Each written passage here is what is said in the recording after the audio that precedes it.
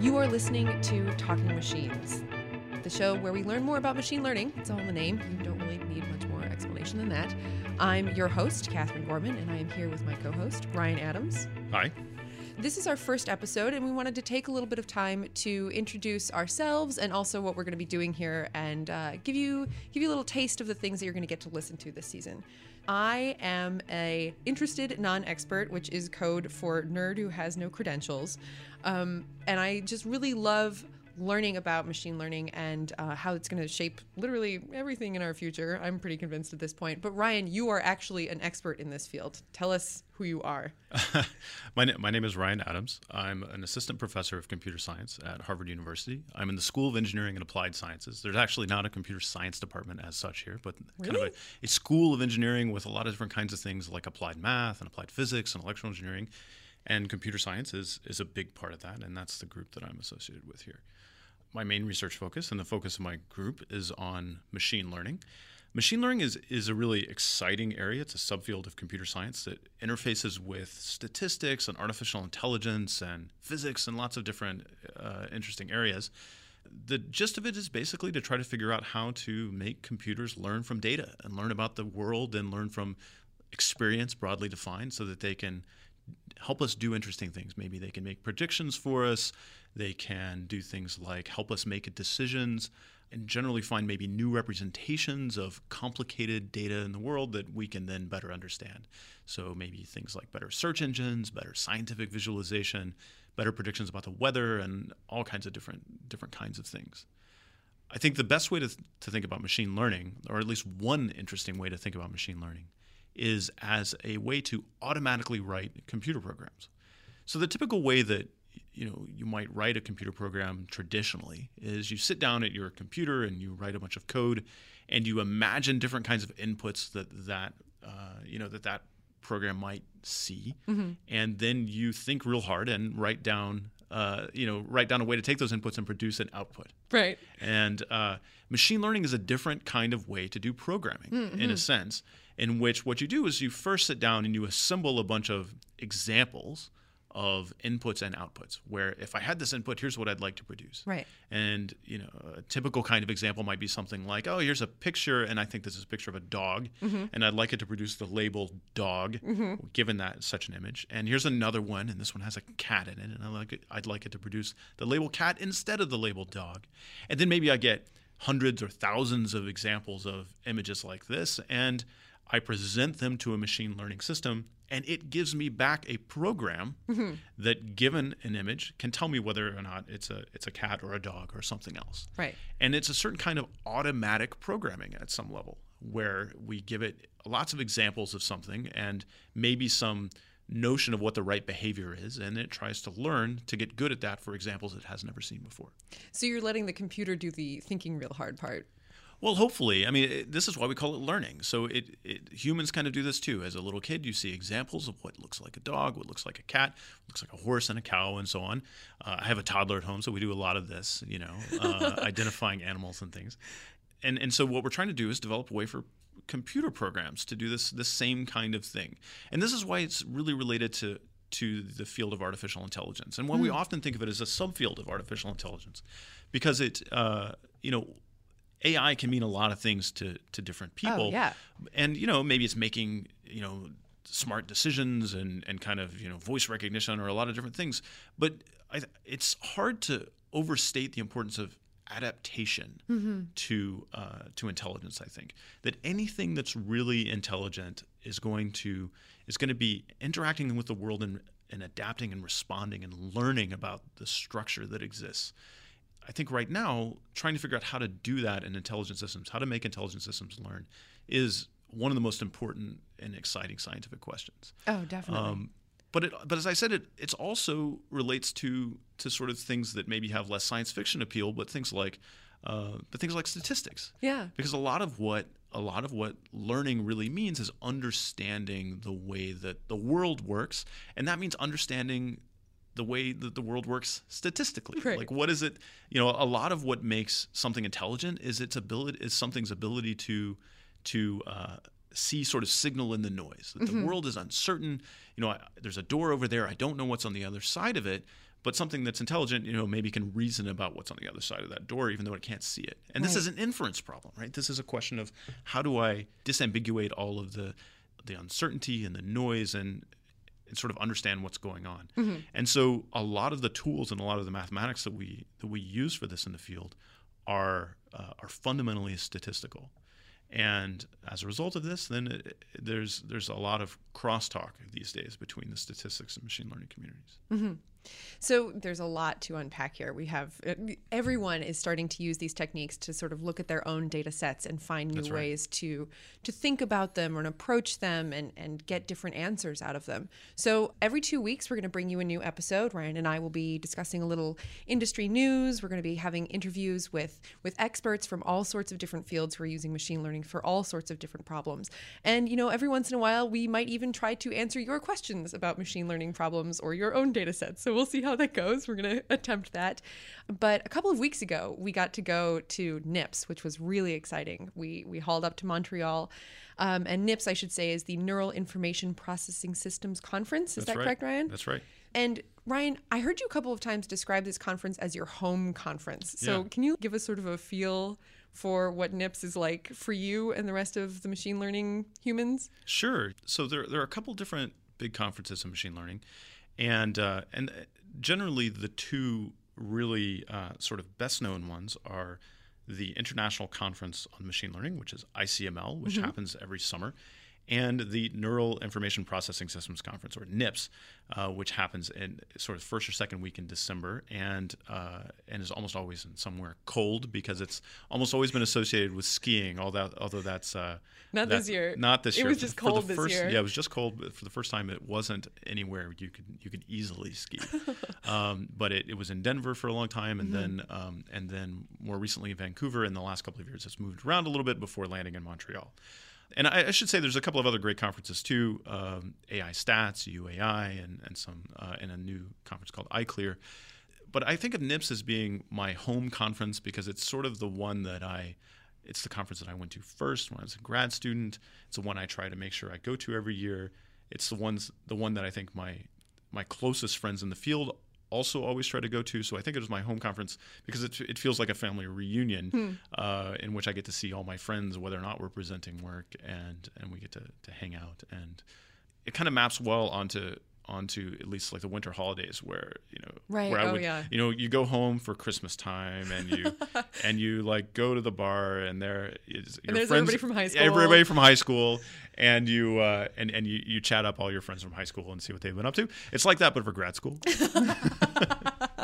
Good, nice. So you like turn up and there's all your old grad school buddies. There's everybody from my postdoc, and we hang around and get drunk and complain about our parents, which is your principal investigator. Exactly. That's exactly right. You got to catch up on all the gossip. What have people been up to? So I had a great time as someone who was just running around at the conference, but we got to talk to a bunch of really interesting people while we were there. We cornered a bunch of people for interviews. It was really fantastic. The first part of the first season, we're going to be bringing some of the interviews that we got a chance to do at NIPS, and we started off by cornering Kevin Murphy. Can you tell us a little bit more about Kevin and what the sort of work that he's doing there now? Sure. Yeah. So Kevin is great. So he was at the University of British Columbia for quite a while and got tenure and did some great work there, but then has more recently moved to Google in Mountain View. Kevin spent many years writing a textbook that came out now, I guess, in maybe 2010. And this book, it's one of the most popular textbooks in graduate courses on machine learning. It's the textbook that I use in my course. It's the textbook that I think a lot of people use. It's, I think, the most comprehensive sort of graduate level text on the market right now. Yeah. And when we got to sit down with Kevin, we talked a little bit about his textbook and also how you write a textbook for a field that changes so quickly. So, let's take a little listen to that interview. Switch tracks a little bit. You recently published a textbook. I did. And I was researching a little bit, and there's a Reddit about your textbook. And the first the first question is which I am trying to read Kevin Murphy's textbook, and I can't get into it. What do I need to know to be able to understand Kevin Murphy's textbook? So, Kevin Murphy, what do I need to read to be able to understand your textbook? Oh goodness! Well, it's designed for mostly graduate students and maybe senior undergraduates.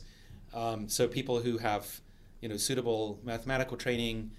who have maybe taken a basic class in probability theory and linear algebra, and have some comfort with programming in Python or some language like that. So there are lots of other books that teach these more basic things. There are more gentle machine learning books out there. Are you asking me to recommend some? Yeah. What do you think would be a good basis for getting into machine learning? Oh gosh, I mean the field changes so fast. I don't remember the name off the top of my head. I mean, I look at my Amazon reviews, and some people have said that my book is inaccessible. So I know one thing that's popular, at least on Amazon, but I haven't read it myself, is the book by Abu Mustafa, who's a Caltech professor, and that has high ratings. So if you trust Amazon's rating system, that might be a good entry point. It's certainly shorter than mine, which has virtues. I should point out, however, for those of you listening, that I apologize for all of the typos in the first version of my book. It went to press rather quickly, and so if you have an old copy, it does have quite a few errors, and I'm sorry for that. The latest printing is the 4th printing. It's been quite popular, so they're up to round 4, and most of all the known errors have been fixed. So it should, I don't want to say it's flawless, but there are very few errors now, I believe. And I'm hoping actually to work on a second edition. MIT Press has asked me to start thinking about that. It might take a couple of years, so don't wait for it. But eventually, the field is moving fast, like I said, and I realize my book is like a de facto standard now in many classes, so I would like to keep it up to date. So actually, sort of related to this, I mean, one of the challenges in a very fast-moving field is, of course, deciding when you're going to stop and write the book and kind of where the horizon is. One of the things that makes your book really remarkable and really great from my point of view for trying to teach a graduate course that gives a reasonable snapshot of modern machine learning is that it sort of references papers and ideas that are quite recent. And this is in contrast to other good books, for example, Chris Bishop's book that sort of stops at, that was written in maybe 2006, but that in a sense was complete from a technical point of view in sort of 2000.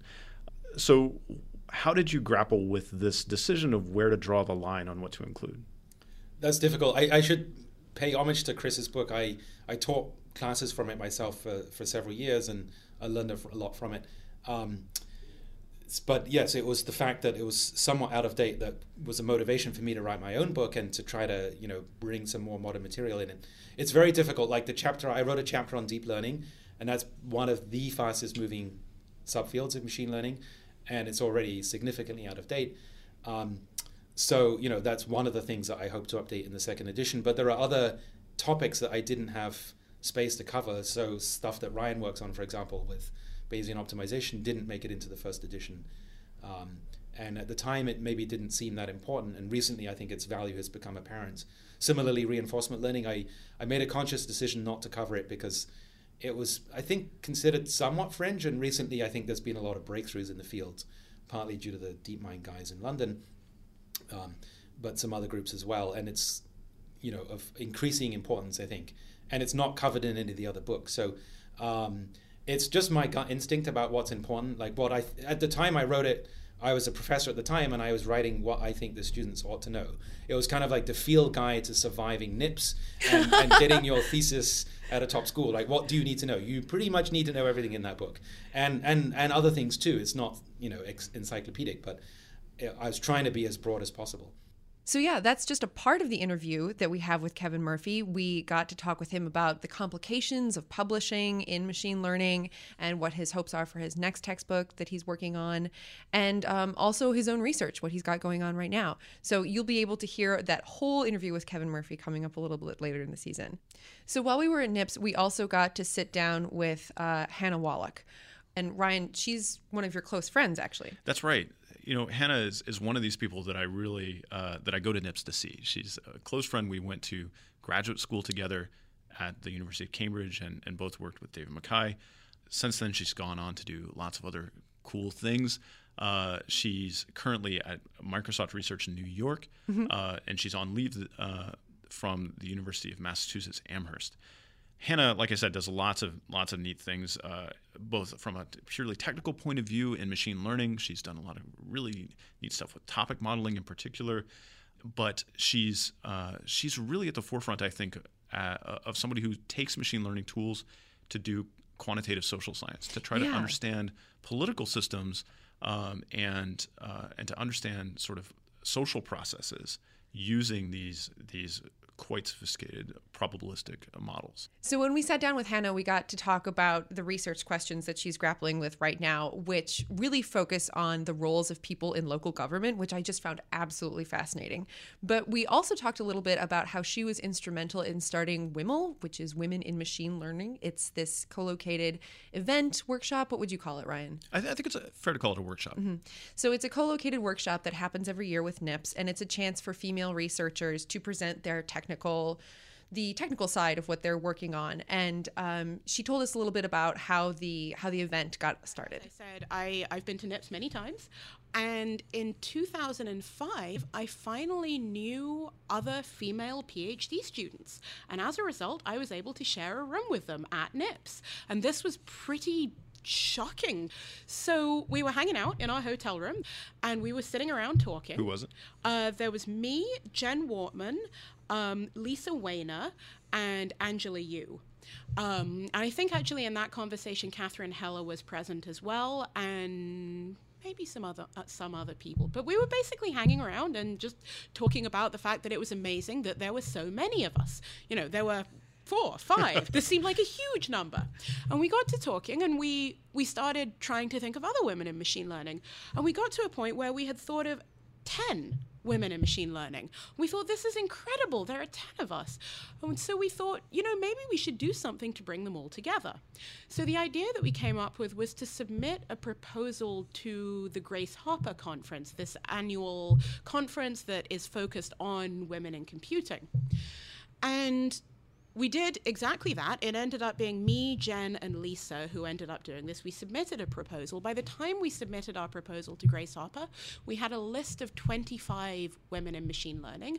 And this just completely blew our minds. There's an email thread between me and Jen in which I think it's me who says this in all caps, there are 25 women in machine learning. This is incredible.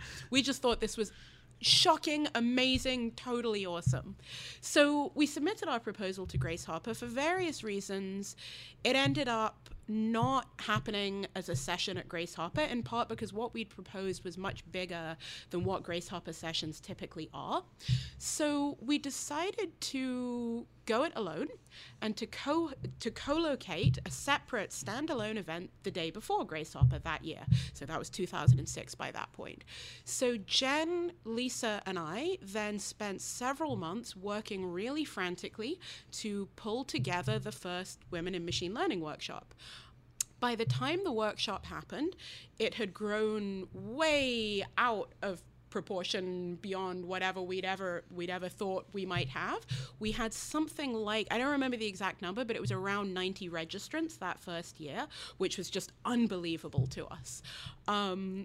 The workshop was a huge success, really amazing talks, amazing presentations from a really interesting group of people. And at the end of the workshop, we had a discussion trying to figure out where to go from there. And it was decided that we should hold another one of these the next year. So we recruited some other organizers because we were pretty burnt out at that point. And the workshop was held again in 2007 and again co-located with Grace Hopper. By that time, we'd started to get money to bring participants to the WiML workshop. We started doing some serious thinking about what we wanted to do moving forward. We ended up realizing that if we were instead to co-locate with NIPS, which is kind of where this whole thing started anyway, that we would be able to dual purpose our funding by not only using our funding to bring women to WiML, but that would then enable them to attend NIPS. Oh, that's great. Yeah, so we ended up then working with the NIPS Foundation Board to co-locate WiML from then onwards with NIPS. It's been at NIPS since, I guess, 2008. We hold it the day before everything starts. I guess it's actually on the same day as the tutorials because people didn't want to come. NIPS is already a very long conference. Right. People didn't want to come for an additional day.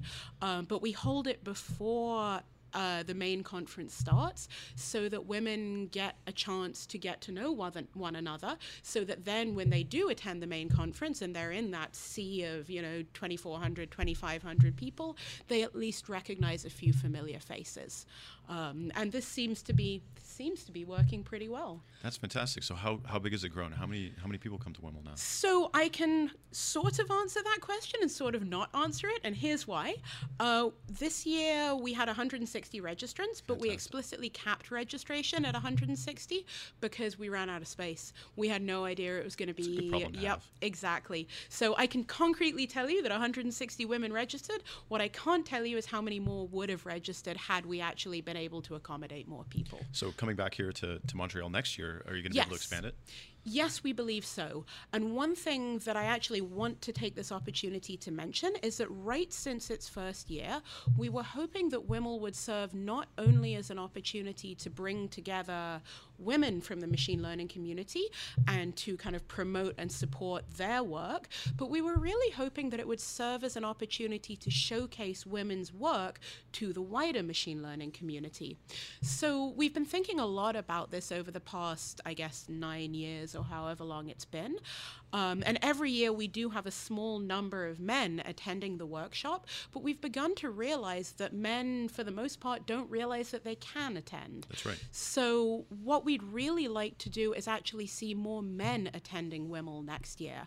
They won't be presenting their work because it's intended to showcase the work of women in machine learning. That's one of the things that people need to realize too, is that it is a technical that's workshop. Absolutely. It is focused on technical discussion, technical talks. So we have a number of invited speakers who are women presenting their technical work in machine learning. We have a number of students presenting their technical work.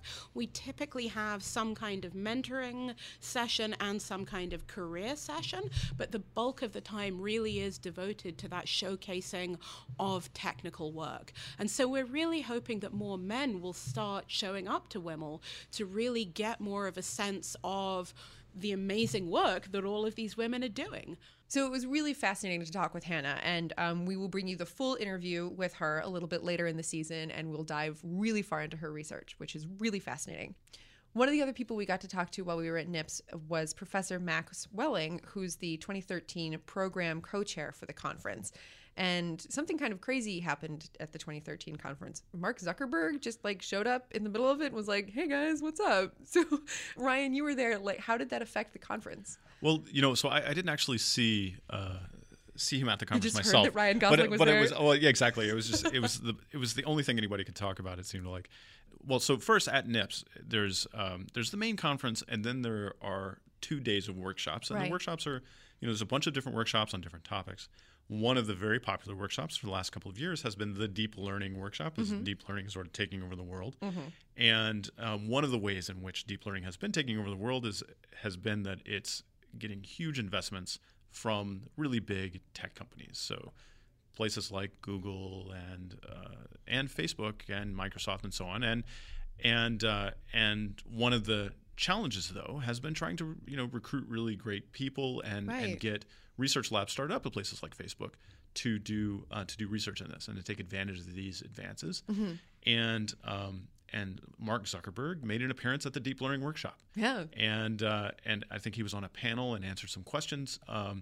And by all accounts, really had very interesting things to say about how Facebook would like to, I think, sort of build a theory of mind to understand the way that people are using it, understand what's going on, and be able to, help them communicate with the world, and probably also present them with better advertisements based on kind of an improved understanding of their psychology, and that this will necessarily involve a lot of machine learning.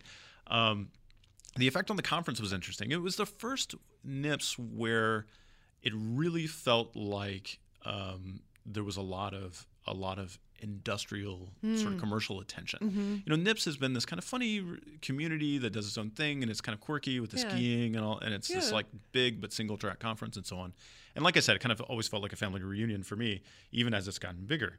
Last year, suddenly it felt like there was a lot of money, and the stakes were very high in a way that they hadn't been previously. And that's, so on one hand, it's really great because you feel like this indicates that there's a lot of attention. You'd like the things that you're working on to be important. Right. You'd like people like Mark Zuckerberg to care about the work that you're doing. Definitely. On the other hand, it causes the incentives to change. Yeah. In complicated ways, and I think we all feel a little bit ambiguous about that, and I think that's something that that Max articulated well in when we chatted with him. Interesting. I'm interested in that relationship between academia and industry.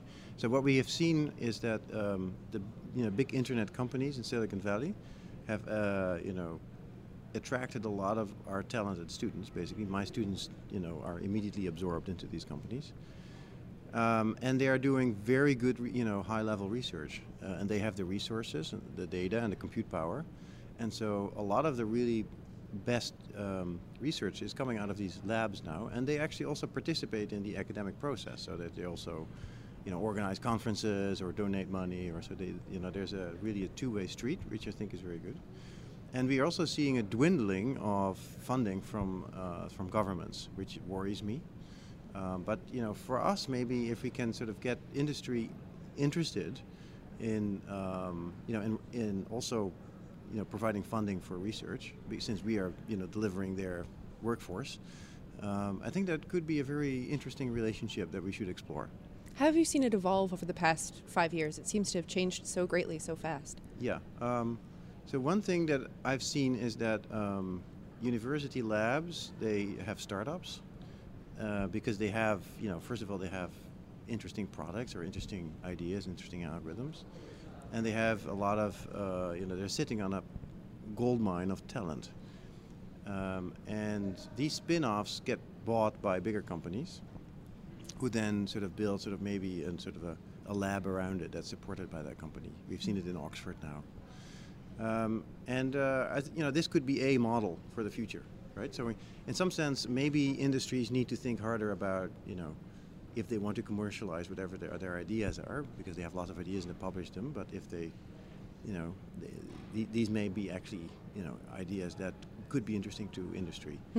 I don't know, there's pros and cons to this process, because if you get companies involved, of course they want the IP, and, what does that mean?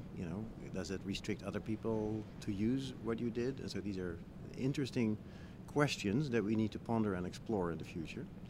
I think the best thing, of course, would be that the governments would fund fundamental research again at a higher level. But if that is not happening, maybe we should explore other things as well. Do you see the decline in funding as a global trend? I mean, it's very prevalent in the U.S., but... And it's also very prevalent in Europe. Mm-hmm. Maybe less so in Asia, but I'm not living in Asia, so right, exactly. I cannot profit from that. But in Europe and in North America, this is definitely a trend, and it worries me because it's having a good research is very important for economy.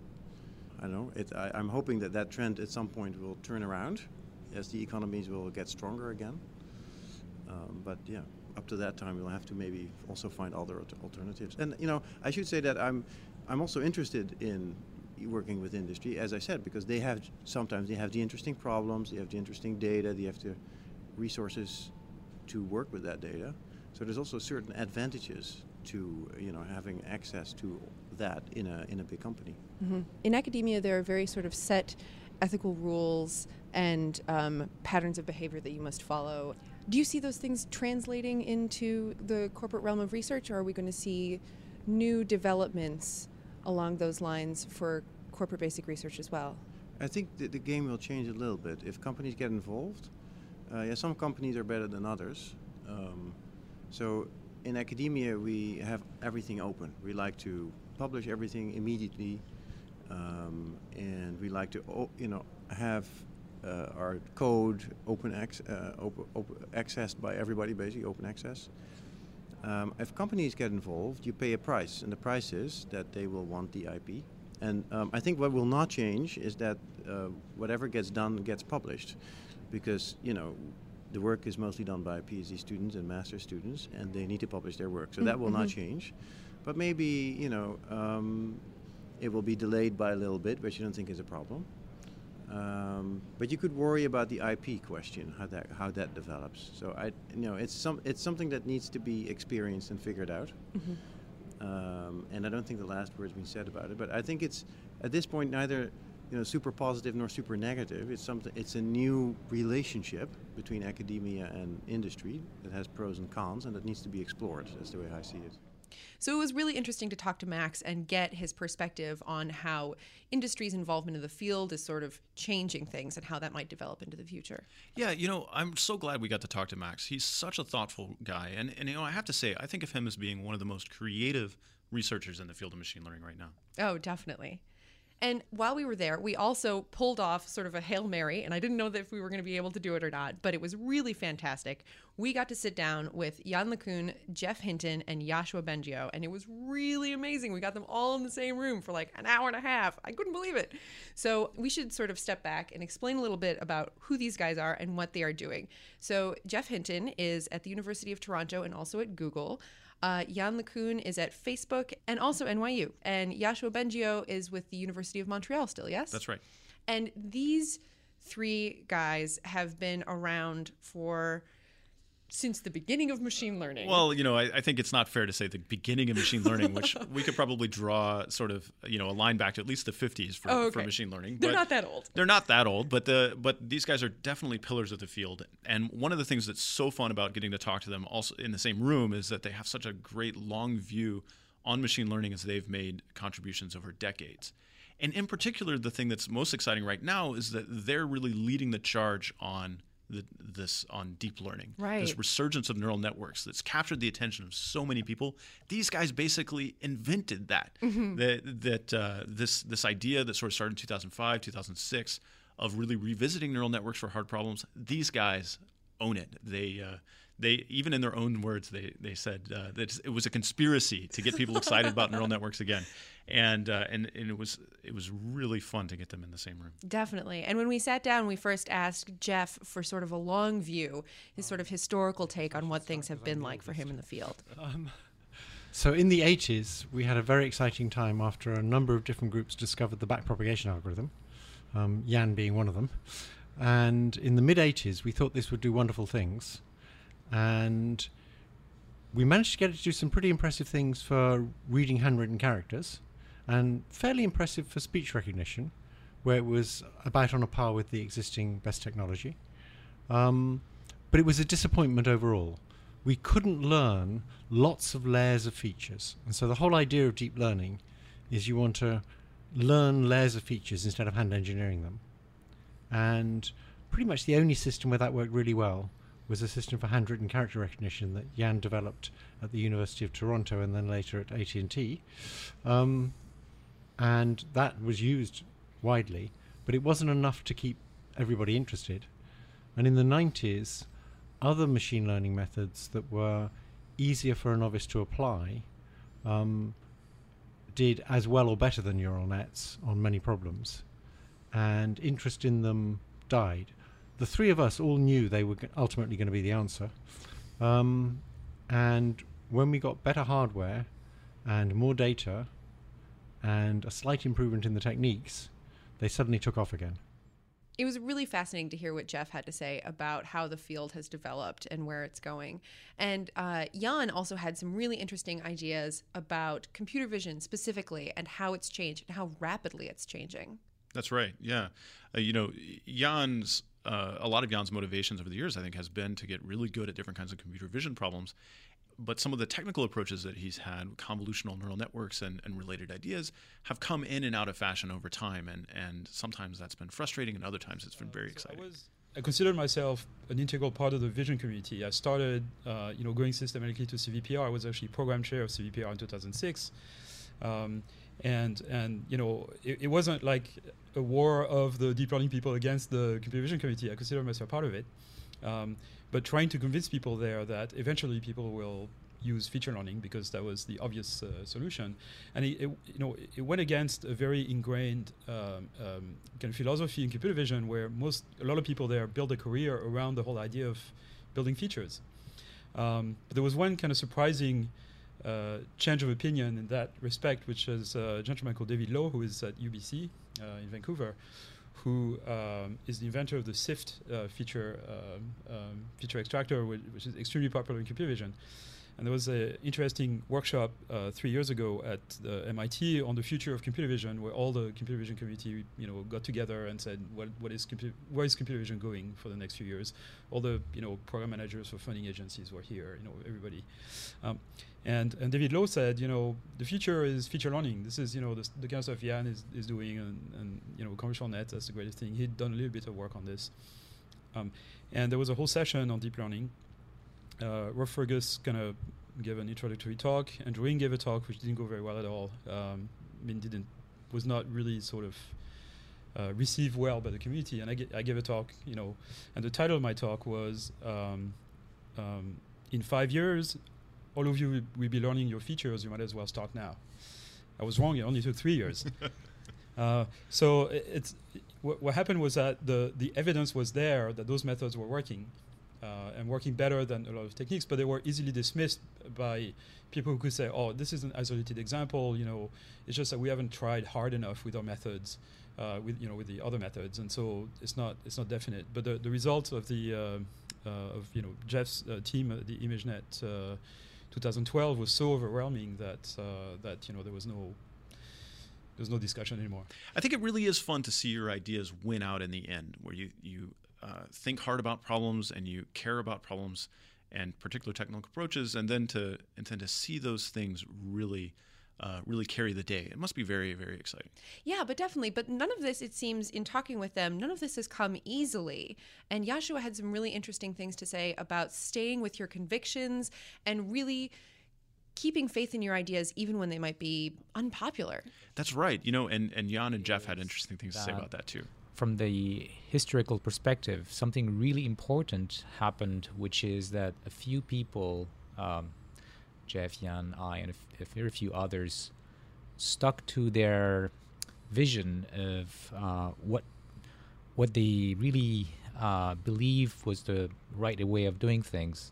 And it's not easy to do that. You go against the fashion of the day, and it's easy to also go wrong in this and stick to your ideas and not look at the evidence.